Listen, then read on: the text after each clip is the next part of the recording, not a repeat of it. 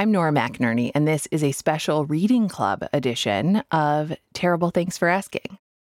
In these episodes, we have conversations with authors whose work fits into a category I call good work about terrible things, which is frankly a genre I'd like to see more booksellers embracing. When I walk into a bookstore, I'm not looking for mystery or history, those rhyme. I'm looking for sad. I'm looking for will destroy you emotionally. So just a little feedback from a reader here. The good and the terrible exist hand in hand, side by side, all mixed up together. We don't know this usually until we live it, until that thin line between what was and what is disappears entirely. For Suleika Jaouad, that happened when she was 22 years old, when she was living a version of the life she had dreamed of. Not exactly the life she had dreamed of, which was to be a war correspondent, but a version of adulthood that didn't involve living in her child bedroom or making drinks at a coffee shop. There's nothing wrong with either of those things. I did the former 2 or 3 times after graduating. I never made it to the latter because I never made the cut to be a barista.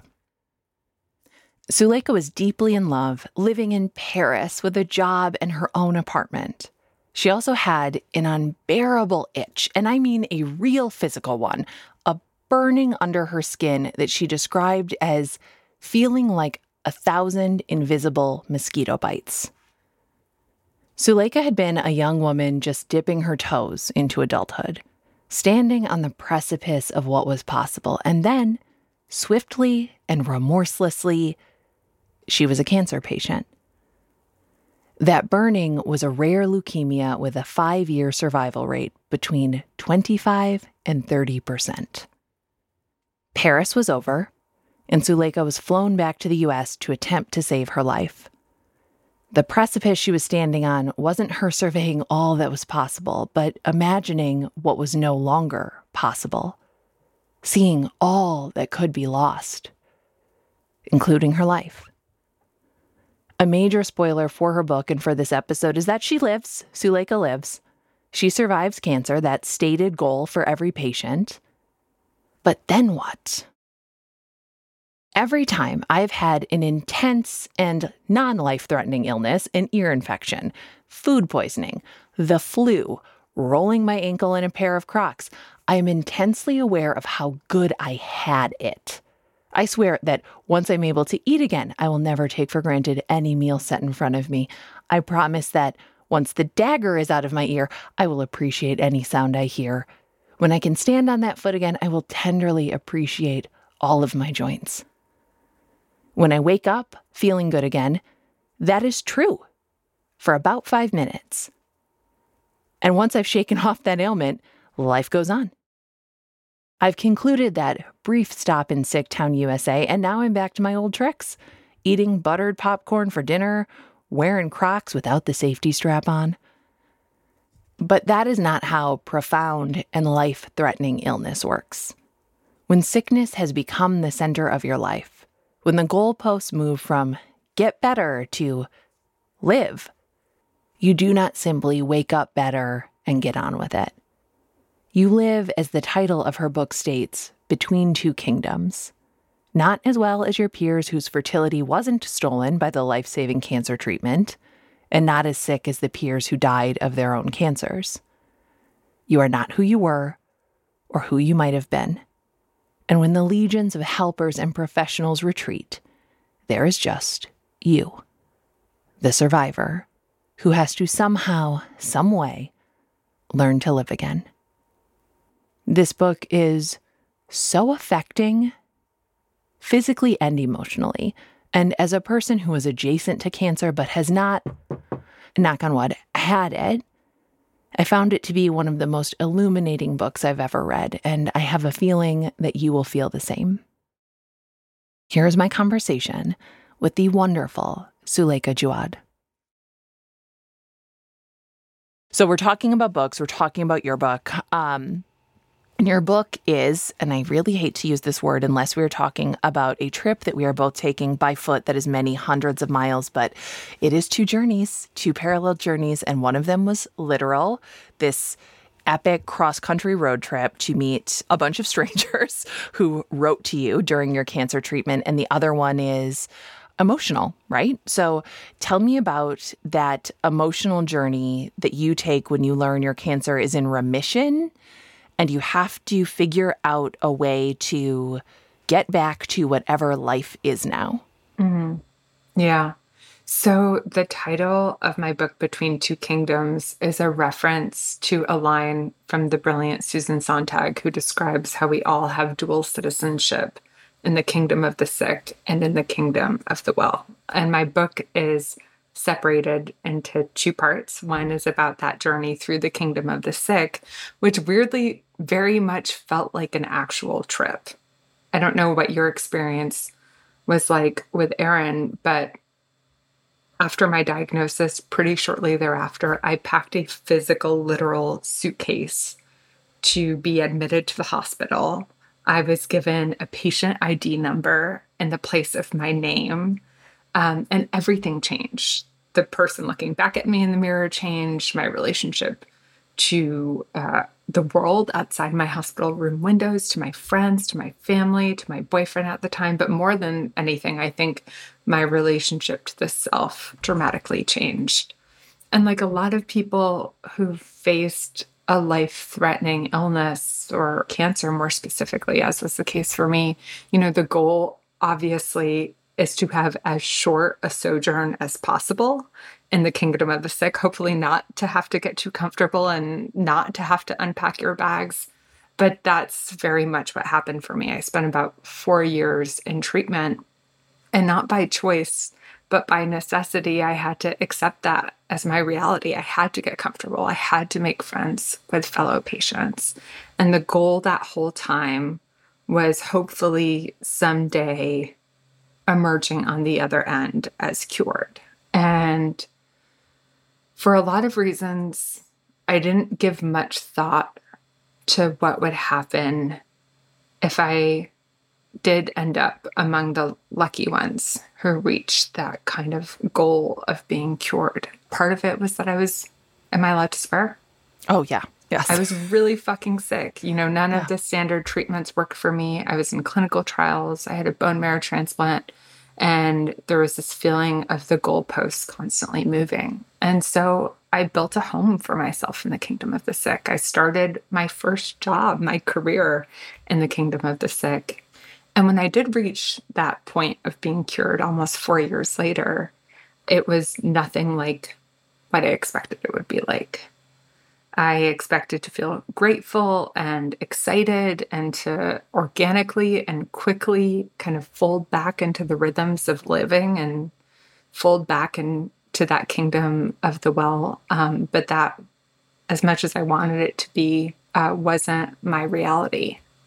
In a weird way, the hardest part of my cancer experience began once the cancer was gone, because I was carrying the wreckage and the trauma of those 4 years of illness in my body. I was, for the first time really taking stock of the collateral damage on my relationships and on my personal life. And I don't think I was prepared for that kind of wilderness of survivorship. And I didn't have a medical team. I didn't have the cavalry running after me in the same way it had when I was acutely ill. And so that next part of the journey, which became another very literal journey for me, was a profoundly isolating one. I didn't even know how to talk about it. So many of my friends, my fellow cancer comrades, had died. So who was I to talk about the hardship of surviving illness? I'm of the opinion that the beloveds of a sick person or caregivers are in fact citizens. And that same kind of feeling of in-betweenness when you come out on the other side, whether your person has lived and is dealing with that wreckage or whether they've died, is very similar. And I know that was true for my parents. I know it was true for my brother, who is my bone marrow donor. And that's another aspect of survivorship that we don't talk about enough. It's not just when the person who's sick has their life upended, but the way that those aftershocks ripple across an entire family unit and sometimes a whole community. Yeah, a whole community. Anybody who loves a sick person or is adjacent to a sick person, I do believe everybody wants to show up and do the right thing. But we are just so illiterate in the language of suffering, especially in America and probably other parts of the West too. But we really want to be fixers, and we really want to be like the person who's going to make it better by doing the right thing or saying the right thing. And you were sick for 4 years, and these are 4 extremely formative years for you too. Like at this point, that is, what, 25%, not 20, I can't do, geez, Louise, I really can't do math. Like it's like 20% of your entire life, right? That you've spent in a hospital. I can't do, I'm going to have to pull up the calculator app. It's a significant percentage. That's the point. It's a significant percentage of your life is spent in a hospital and truly focused not on the things that your peers are focusing on, which is building and embracing like the glory of life, but literal survival. Mm-hmm. Yeah. I mean, I think we're always all in a seeking place, but when you're in your early 20s, there are so many questions that haven't been answered, and your job, in a sense, when you're at that age, is to figure out answers to them. And so I've thought a lot about how age informs our experience of illness and trauma. And I think at that particular age, as much as I wanted to think I was an adult, at 22, I was like a barely formed human. I didn't have a family of my own yet. I had career aspirations, but I didn't have a career. I didn't have a baseline to return to when I emerged from that very long, very grueling season of illness. And I think, one of the things I learned the hard way and coming out of my leukemia treatment was that I couldn't return to the person I'd been.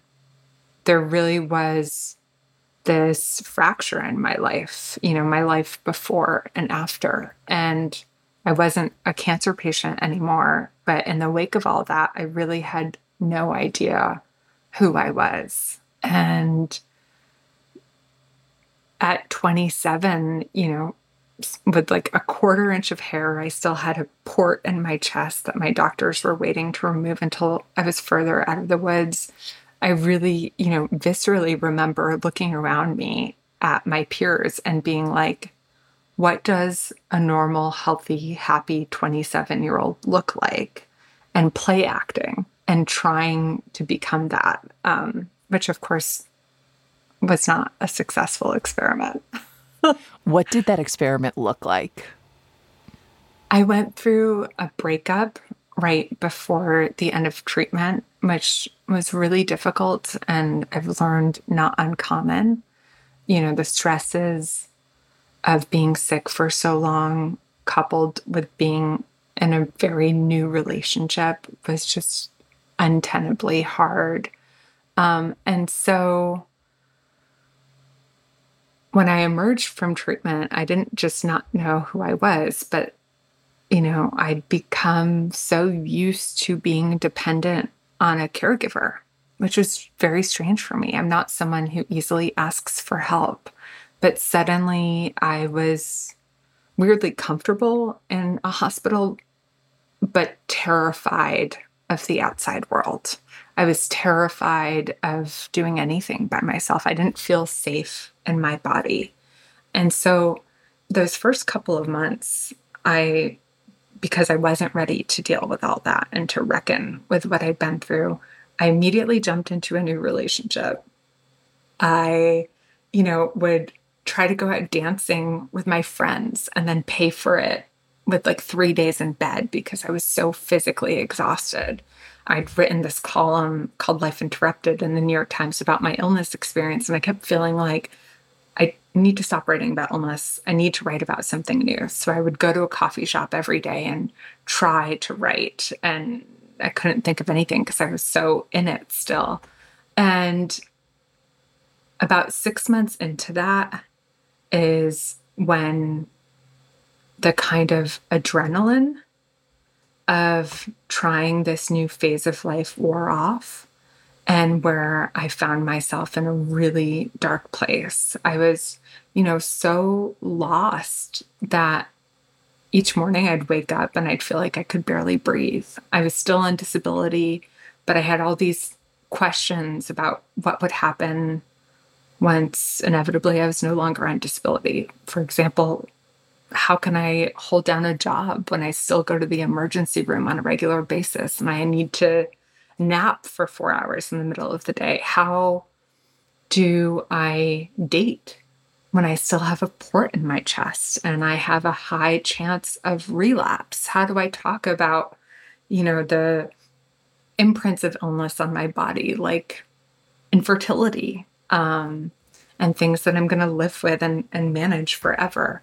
And that was when the real reckoning began to take place. When I'd tried to kind of resume a normal life, I tried at all expenses to move on from all that, and, came to this understanding that moving on is a myth. You don't get to skip over the hard work of reckoning and grieving and healing. You have to move through the belly of the beast.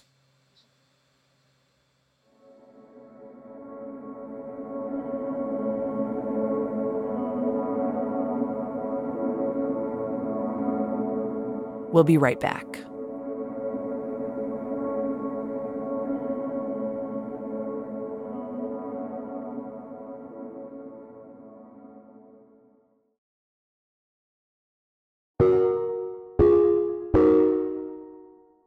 It's the worst part. It's the longest part, right, of everything. It's always like the second act of a play. It's like, okay, can we move on? Like, can we wrap it up? Can we get to like a good conclusion? But in the West, I mean, God bless America that you're, barely not sick and you're already worried about how you will be able to function in society. I will always remember that when we found out Aaron had a brain tumor, the first thing he said was, how will we pay for this? Mm-hmm. And I remember being like, yeah, should I just like rip this, IV out of your arm and just take you home? Like, I don't know how much it costs to stay in a hospital, but it doesn't look cheap. It doesn't look cheap.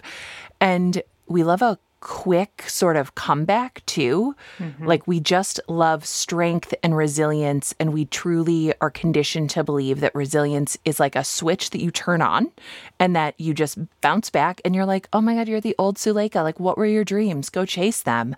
Yeah.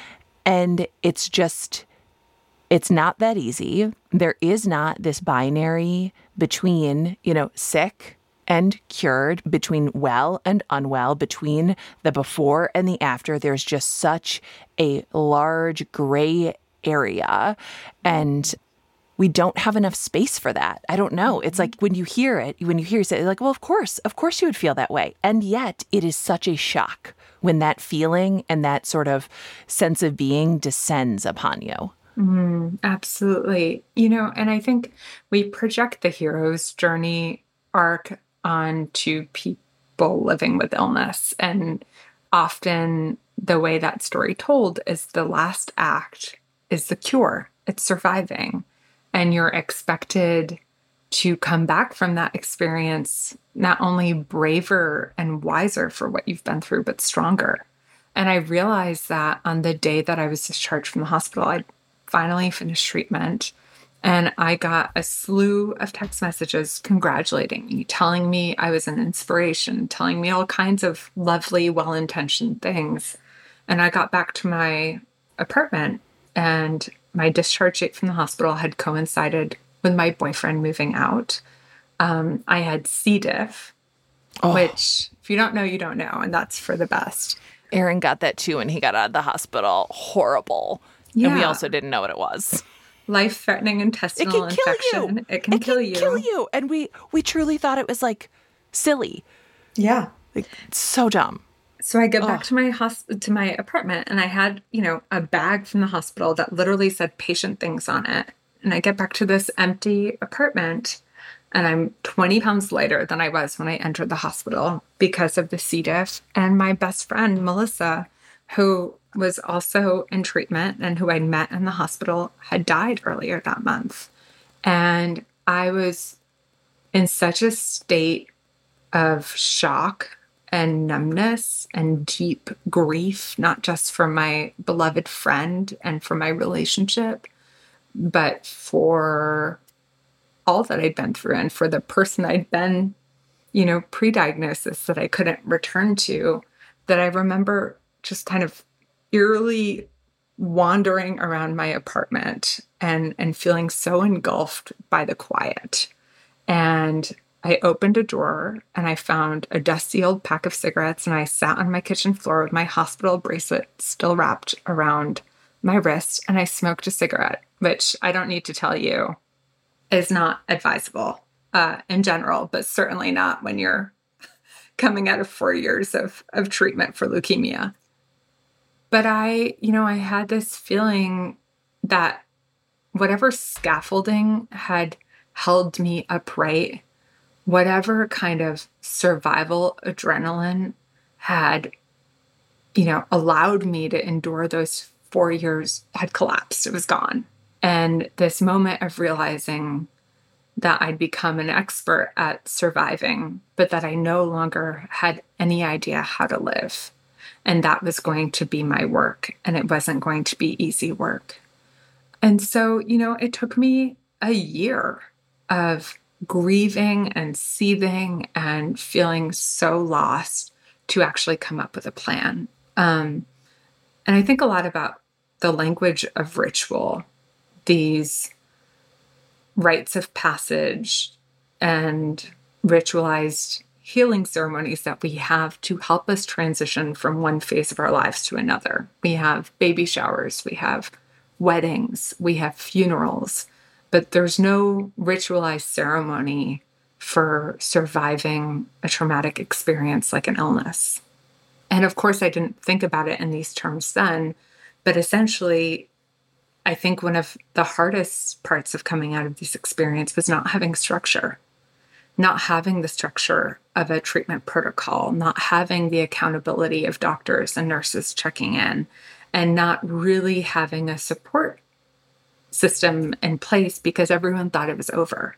They desperately wanted me to go back to living, even though I, of course, very much wanted to do that, but had no idea how to. So I essentially ended up creating my own rite of passage. And I knew I needed to leave home for a little bit because I felt so kind of encased in that experience of illness that I worried I was going to become like one of those flies that gets trapped and fossilized in amber. And I didn't want to be someone who was defined and encased in the worst thing that had ever happened to me. I knew that I needed to give myself the distance and the time to break out of that. And I also knew I needed space to reflect on what I'd been through and where I wanted to go. But more than anything, I was really seeking out people who had been through their own transitions and moments of reckoning.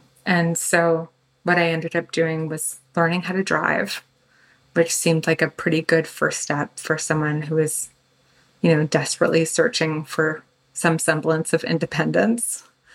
And I left home. I rented out my apartment. I borrowed a friend's old junky Subaru, and I went on the road for what ended up being 100 days. And I ended up visiting some of the strangers who'd written me letters in response to the Life Interrupted column about their own major moments of reckoning and transition. But it took a long time for me to get there. Yeah, it's also, 100 days sounds like a long time, and it is also no time at all when you consider that you spent 1,200 days in a hospital. When you consider that, how long life can be if we're lucky.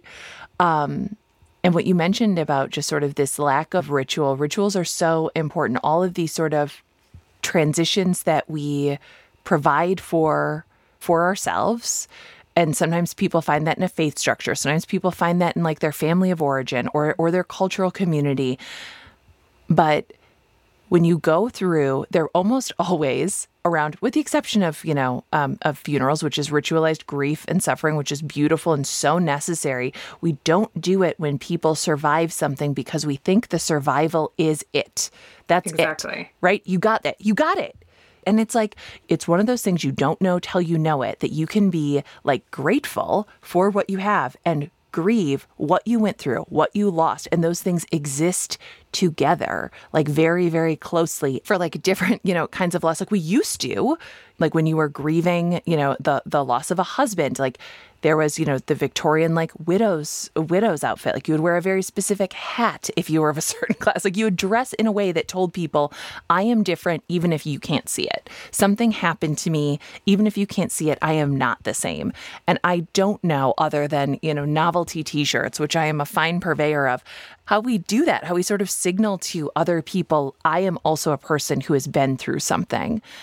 Because what's so interesting about the road trip that you took and the letters that you got is that the people who are reaching out are not necessarily people who have been through everything you've been through, but who know what that feeling is. Like who know what it's like to have their life thrown off the rails, to know what it's like to feel trapped somewhere, to feel like they are living a version of their lives that they did not anticipate, would not prefer, and that nobody else can quite understand except another person who is in their own version of that darkness. And in the book, you talk about Quinton Jones, and obviously a lot happened after that book too. So I would love to have you tell his story, or what you feel comfortable with sharing about his story.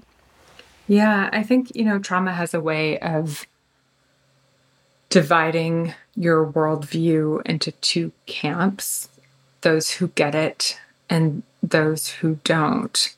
And yet, more often than not, people feel so isolated within those moments of transition because you're not just having, to hold these complicated, sometimes seemingly opposing emotions of being grateful that you're alive and angry for what you had to go through to be alive or whatever it might be.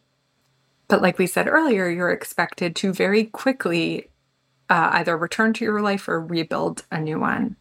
And, I write this in the book, but when the ceiling caves in on you, you no longer assume structural stability. You have to learn to live along fault lines. And that's the conclusion that I came to when I left home on this road trip, that I wasn't necessarily going to find my way back to the kingdom of the well, so to speak, at least not in the way that I thought I would, but I was going to have to learn to live along those fault lines, to learn to live in that kind of messy middle area of being better on paper, but often feeling far from well, both physically and emotionally. And so those different people that I visited became my touchstones along that. They were people who had lived some version of what I'd lived, not necessarily similar in kind, but at least in degree. And Quinton Jones, or Little GQ, as he's called in the book, which is his nickname, was one of those last stops and probably one of the most impactful ones. And he was a man who had spent at that point more than half of his life on death row for a terrible crime that he'd committed when he was about 18 or 19 years old. And he had spent, 20 years by the time I went to go visit him, reckoning with what he'd done and trying to spend every single day, in solitary confinement, reimagining the possibilities of who he could be and working on himself and atoning for his past and trying to make a semblance of a life for himself within a tiny cell, knowing that he was never, ever going to get out. And he would have been the first person to tell you that he didn't deserve to ever get out, although he didn't necessarily believe that he deserved the death penalty. But I was so, first of all, intrigued by what had compelled him to write me a letter. He'd written it in response to a column I wrote where I described my incarceration. And that experience of being in medical isolation for many months, for you're not allowed to leave your room, that experience of waiting for a verdict, which is what it can feel like when you're counting down the days to a biopsy result, or waiting for a doctor to issue you an extended stay, or what can feel like a death penalty. And I don't want to overdraw those comparisons, but he wrote me this beautiful letter. And though he'd never been sick a day in his life, he was someone who did like 3,000 push-ups to start off the day. He related to that experience of isolation and of staring down your mortality. And, visiting him, maybe more so than any of those visits, had the biggest impact on me. And I was really nervous to go there. I'd never, visited someone in prison, let alone on death row. And I remember sitting down to talk to him. And at this point, we'd exchanged maybe 20-something letters, but having no idea if the person conjured from ink would be anything like the person behind that plexiglass wall. And one of the first questions he asked me when we picked up the phone receivers to talk to each other was what I did to pass all that time I'd spent in a hospital room. And the first thing I blurted out was Scrabble, because what else are you going to do when you're stuck in bed for many years? And I told him how I'd become a really, really good Scrabble player, in part because I think of the morphine that I was on, which somehow loosened the tiles on the board and made me understand the game in a way that I hadn't. And he replied and said, "Me too," and explained how he and his neighboring prisoners would make board games out of paper and call out their plays through the meal tray vents in their cells. And I was struck by so many things when he said that, but, the biggest one being that survival and the kind of reimagining of a life when it's been upended is its own kind of creative act. And I think, he exemplified that beautifully. He didn't have many visitors for his first 20 years in life. And so his conduit to the outside, his way of creatively reimagining community was through pen pals.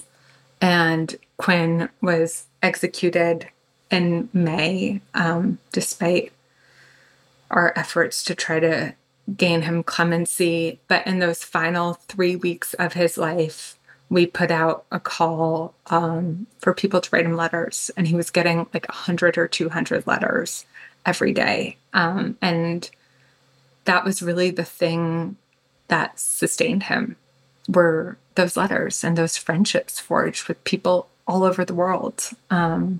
He had friendships with an 8-year-old in England who wrote a letter to the Pope on his behalf. He, counseled a young mother in Switzerland who was grieving her son to suicide and shared with her his own experiences with mental illness.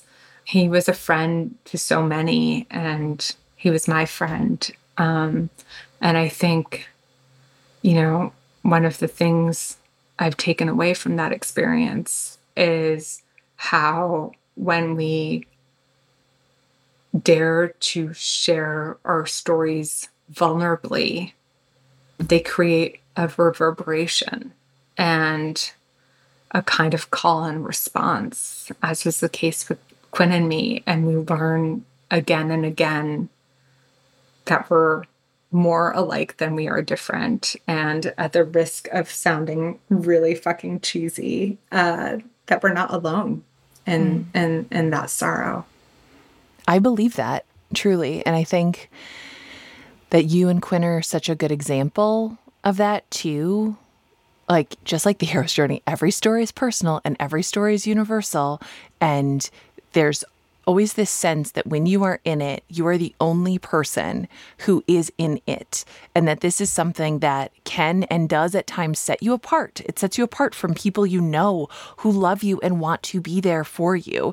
And it is also what makes you a part of this larger world and this larger experience. And that's so beautiful. And it is also so difficult because sometimes the people who we want so desperately to be the people who get it and show up and like understand, they just can't. They just can't. And not because they are bad people or because they aren't trying, but because they are acting at like the very height of their capabilities and they just don't know yet. Like they just don't know. Yeah. Or they know and they can't. I mean, I'm sure you've been through this too. I, emerged from the whole cancer experience having a very deep, clear understanding of what it means to be a good friend who's going through it. And yet, and I had this experience with my dear friend, Max Ritvo, who got sick again very soon after I finished treatment and became terminally ill. This feeling of, I cannot go through this again. I know what I need to do to show up for you. I desperately want to show up for you. And right now, I can't. I am protecting my heart. I cannot, grieve another beloved. And that was a really humbling experience for me. And we worked through it. And, I was able to be there for him in the end. But to have that experience of knowing, how to be a good friend to someone who's sick and not physically being able to bring myself to respond to an email was really sobering and made me kind of think back on the friends who hadn't showed up for me and think about extending a little more grace and mercy in my interpretation of the why, of why they couldn't be there. The interpretation of the why. The interpretation of the why. Same. And I actually think it's really beautiful to have you say that as a survivor, because I do think that it's very easy to almost cast people who have been through one specific thing as now like the expert who will never, ever make a mistake, right? Like, I have a question about cancer? Got to ask Suleika, okay? She would never mess it up, okay? She would never mess it up. It's like, got a question about widowhood? Don't ask me. I've said so many dumb things. I've done so many dumb things.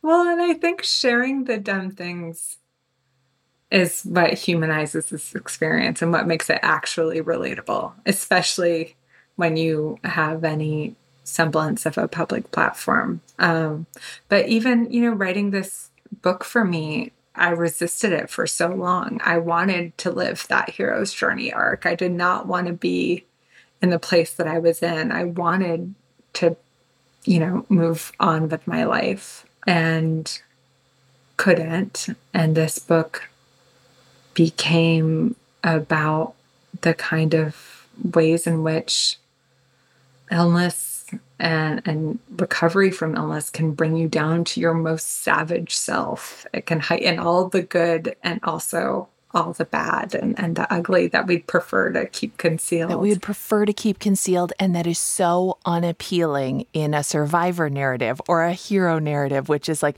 you come out and you're better. And like, sometimes you come out and you're just different. And I say this with love. Sometimes people who are suffering are the worst people. Like the year after my first year of widowhood, I was like, give me a matchbook. I got some bridges to burn. Okay. I've got some, like, even now I'm still sort of that way. I think that's in part just my personality, but also, I do have just like this sort of latent rage, truly. Just like a rage mixed with like a survivor guilt and like a little bit of like, why am I alive and Aaron's not? When he was, if you rated the two of us, there's not a single person who would be like, Nora's better. Not one. Including my parents. Like, no one. No one would be like, yeah, that was just of the universe. No one. And I think that's important to get out there. It's important to get out there because in the words of Mary Oliver, you do not have to be good. You do not have to be good. Yeah. Yeah. I mean, I'm curious to hear your thoughts on this. I've been thinking about survivor's guilt a lot recently. And for me, the survivor's guilt was never just about the mere fact of my being alive and someone I loved not being alive. It came into play when I was alive in a way that felt out of integrity with myself for what I hoped my life would look like. And, I remember so distinctly in that first year, especially of treatment, when nothing was working and my prognosis was not good and everything was terrifying. Like, I remember making these haggling bargains in my hospital room with a higher power where I would say, like, if you let me live, I will be good. I will never lie. I will never be mean to my mom. If I survive, I'm going to live a beautiful life, a happy life, a meaningful one. And it's going to be worth something, because otherwise, what's the point of going through all this? And where the survivor's guilt came into play for me was when I emerged from the fumes of cancer treatment.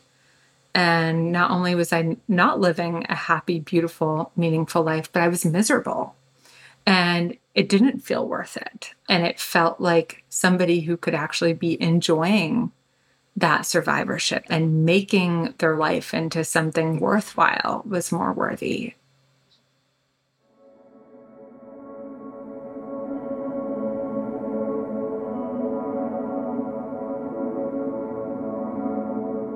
We'll be right back.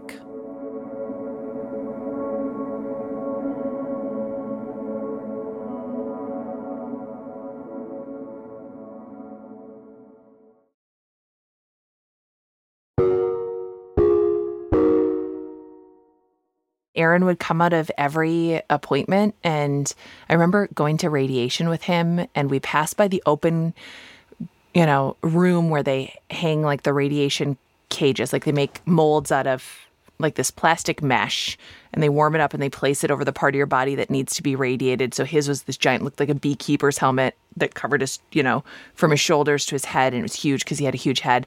And we passed by and there was a tiny little torso, like a tiny little, for a kid, maybe a baby. And I remember him going like, that's bad. Like, that's bad. Not, this isn't bad. Like, I can do this. And I just remember being like, no, like, they're both bad. And I was just like, in the wake of him dying, and he made everything fun, truly, and like good. And he was so joyous and he was so buoyant. And I was just a lead balloon, And I'm like, my kid doesn't know how to catch a ball. I bet Aaron would have done that, like I spend too much time like drinking Skinny Girl margarita in the basement. Like, Aaron wouldn't do that, like, it's not the survival. It's the fact that I probably am not living in the right way or in a way that is worthy of, this gift that I got that he did not, and that someone else could have done this better. Yeah. I so know that feeling and so understand it. And the only way I've ever figured out how to get unstuck is to give language to it. Not because I feel any less stuck, but instead of just kind of like swimming in this sea of uncertainty or self-loathing, to try to kind of transmute it or translate it into something, even if it's just in conversation or in the privacy of a journal, like to actually name the thing that I'm feeling has always been my first step toward reckoning with it. Because otherwise, I'm existing in a place of wishing desperately that my life were different and feeling terrible that it isn't. Yeah, and it just becomes this miasma that you can't even like pin down. It's this sort of fog around you, and writing it down, especially if it's just for yourself, for me, is like just being able to see it on paper is sometimes like takes all the venom out of it. Not all the time, but it will. And I just look at those words, I'm like, that's insane. That's bananas. It. Yes. It's just like, that's wild. That's a thought you had and you wrote it down. And that looks very goofy when you write it down. That seems like not a fact. Yeah, that seems, you should have that looked at by someone, because that can't be true. And we're talking about words. We're talking about the power of them. And also, like, you want to write something that is not just, life interrupted again.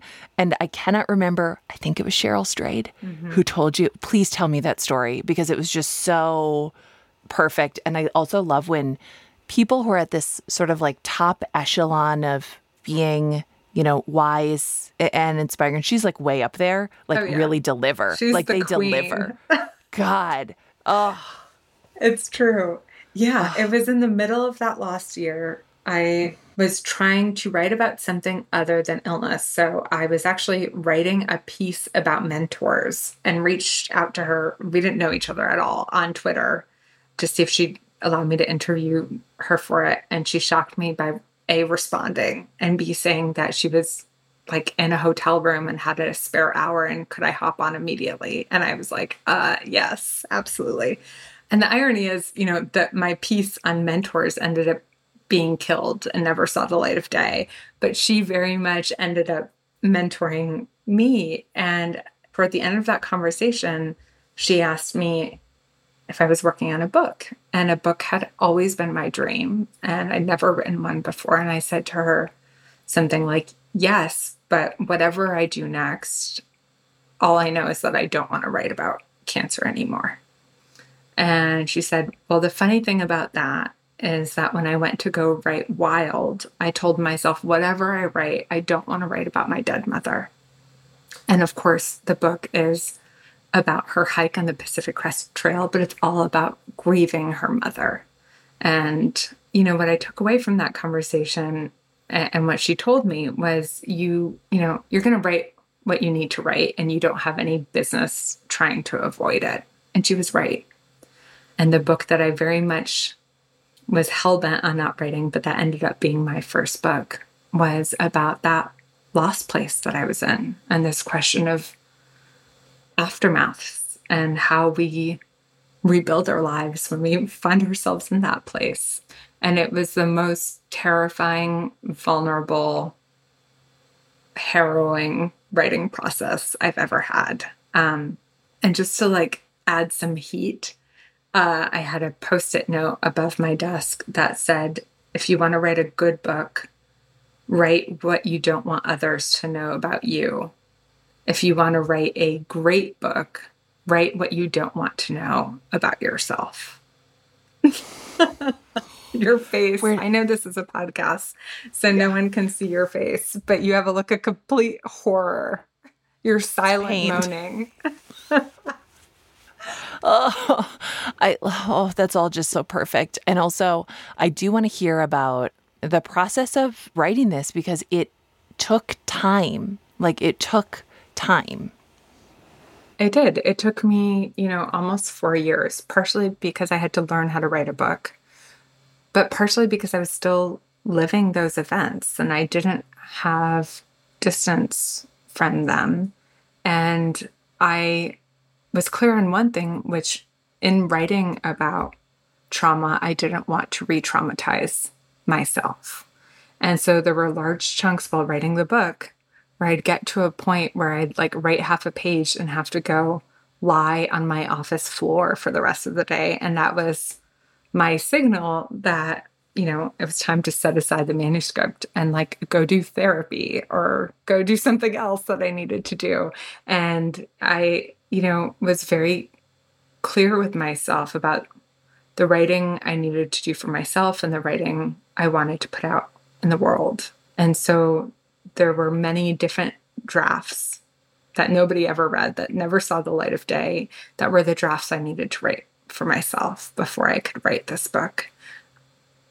And, I think this is true anytime anyone writes memoir. It's your life. And inevitably it involves the lives of the people in your radius. And I felt a great amount of responsibility, not just to tell my own story as truthfully and accurately as possible, but to do the same with the stories of others that I'd been entrusted with. Yeah, you did that very, very beautifully. And honestly, it was, part of it was knowing that, Aaron had felt things that I could never know. Yeah. No matter how joyful he was. And then the other was, truly bringing into focus how his mother must have felt, which was a sort of pain I had to keep at a distance a little bit. Like you were mentioning, just for my own self to survive, I couldn't take on that kind of suffering. And it was just very, very beautifully done, Suleika. Just very, very, very beautifully done. I'm just like in love with your whole family after reading it. So, Well, and honestly, I had the same experience while writing it. My mom gave me some of her journals that she kept during the time that I was sick, and reading those was a huge privilege, and it gave me a chance to sit in the caregiver's chair, and it was devastating because I think what so often happens in situations like this is everyone's putting on a brave stoic face for each other, but what that ends up meaning is we're all kind of siloed in our suffering and shouldering all that pain and heartbreak alone.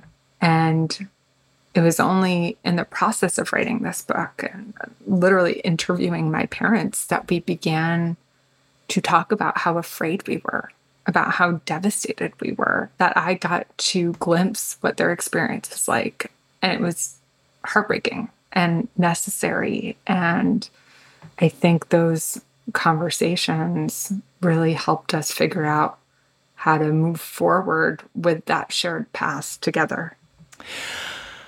You don't have to answer this, or it can be off the record, but what are you working on now? Ooh.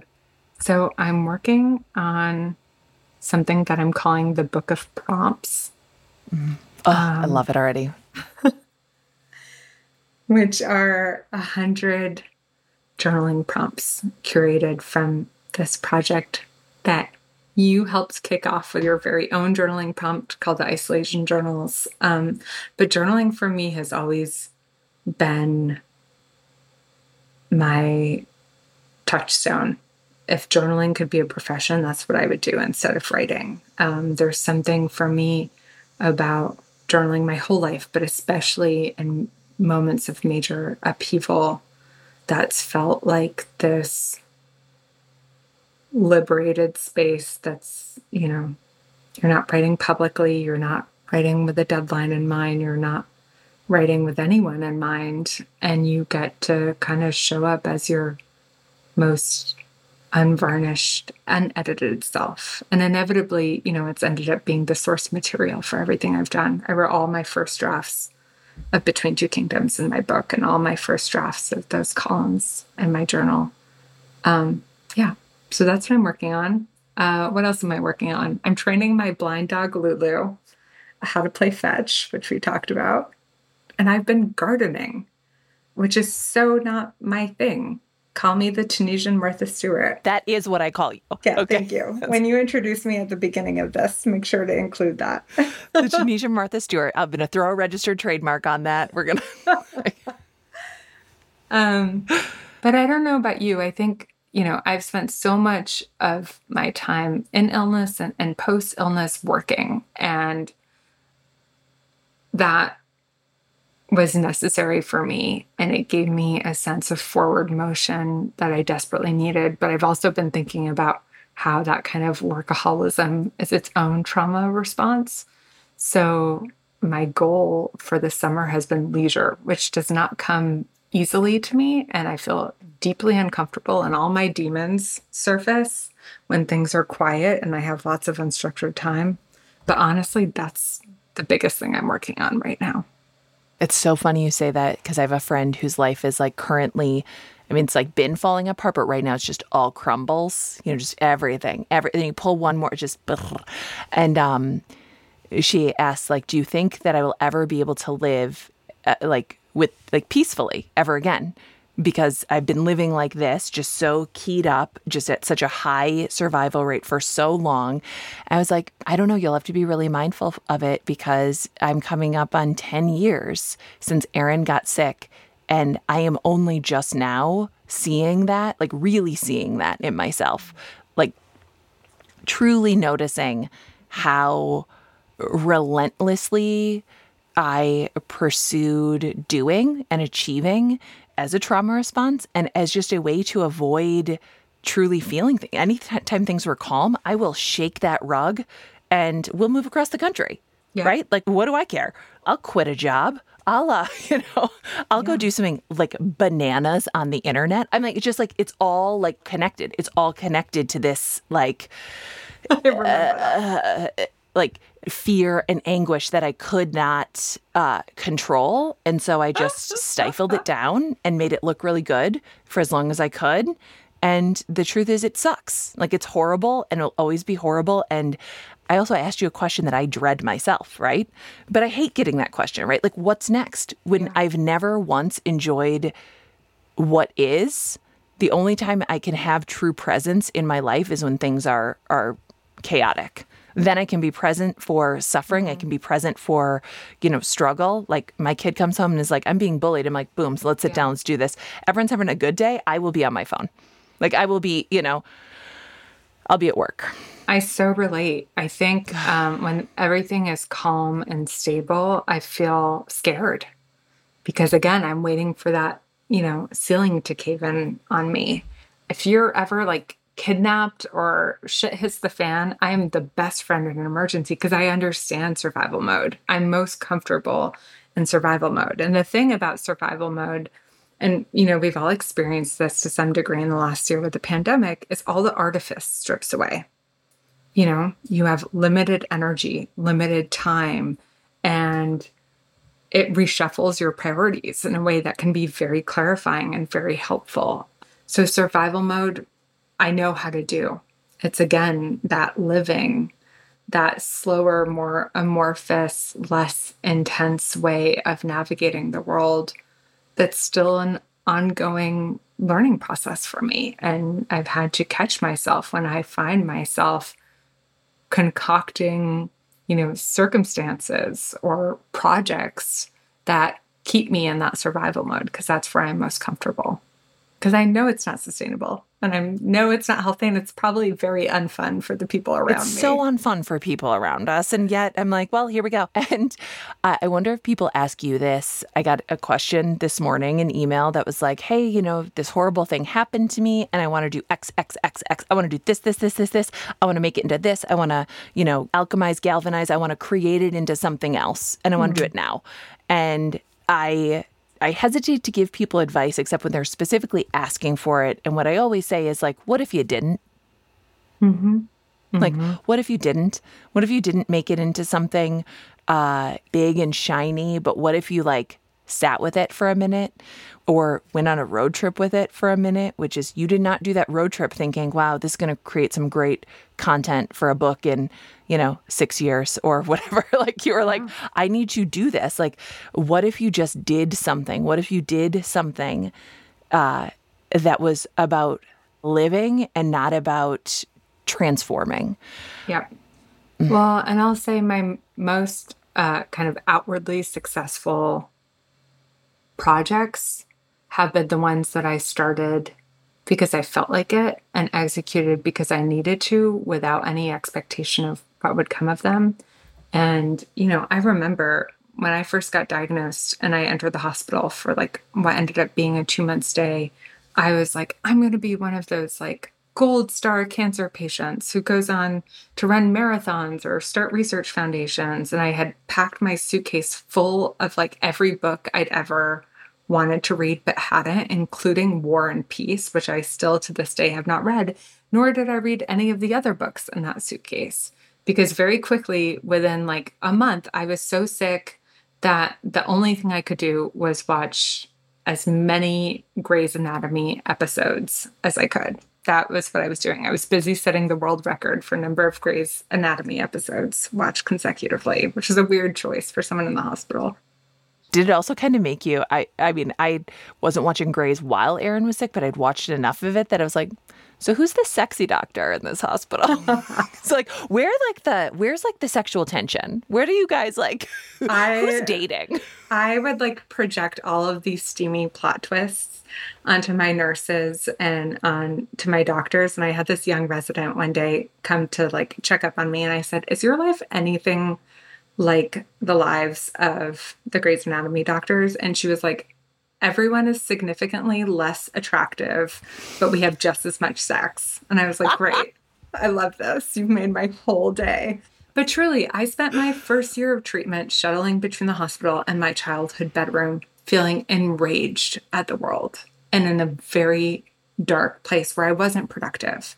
But what I did start doing was this 100-day project with my friends and family. And for me, that meant keeping a journal and writing in it every day. And often it was one sentence. Sometimes it was one word. Often it was the F word. And that was all I did. And it was only much later that I went back to that journal and started to think of it as source material for something. And much later that I decided to pitch this column and to try my hand at writing. But in that first year, I was just trying to, doggy paddle my way through the days, and often unsuccessfully. And that was important. I needed to allow myself to not have expectations because I had so many new limitations that my ambitions and my limitations were constantly butting up against each other, and they were constantly leaving me feeling crappy about myself. And I had to rescind all goals and all plans, and it was the healthiest thing I've ever done. There's just so much pressure to, not just like come out of something like better than ever, but having sort of like, some sort of trophy to hold up. And regardless of whether you've survived, cancer, or you've just survived, just like life in general, there's this added pressure that somehow there's something you're supposed to be doing that you're missing, right? Like there's something that you're supposed to be doing. And I've quoted her before, but my mom's friend, Mary, she had lost her husband to glioblastoma.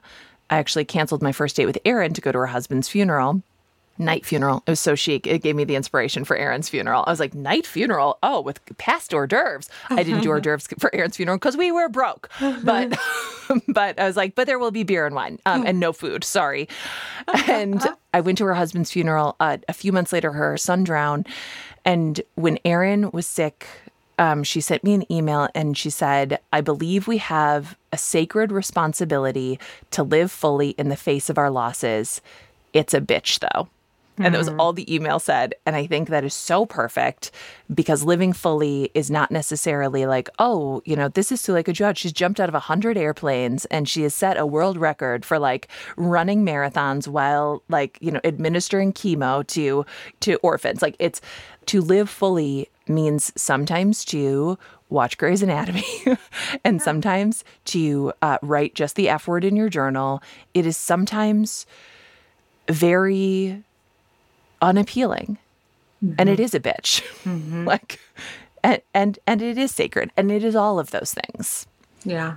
I think this is probably true of, I hope, most people who've been through illness, but I am very skeptical of people who've endured what we've lived through and who have, buckets and buckets of advice and neat plans for how to live your best life. The New York Times did a little profile of me, and the headline of it, which is the thing that I should probably update on my CV, it says, Suleika Jaouad does not want to be your mountaintop sage.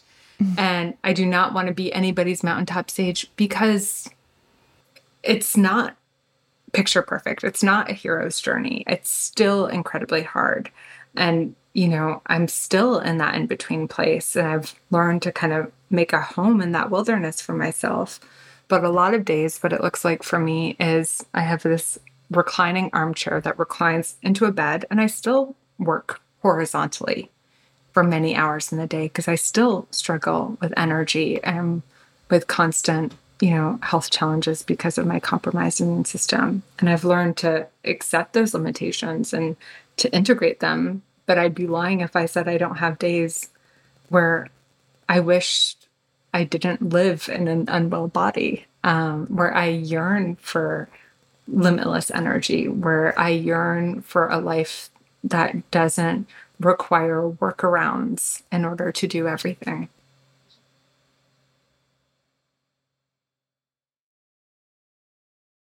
That was Suleika Jaouad, the author of Between Two Kingdoms and the Tunisian Martha Stewart.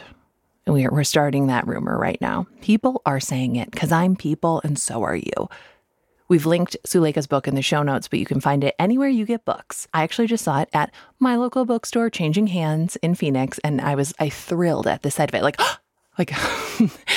We've also linked to her free project, The Isolation Journals, which gives you weekly journaling prompts to help transform life's interruptions into creative grist and connection. It is truly magical. If there are authors you want to hear in the Terrible Reading Club, please email us, podcast@noraborealis.com, or call us at 612-568-4441 and leave a voicemail.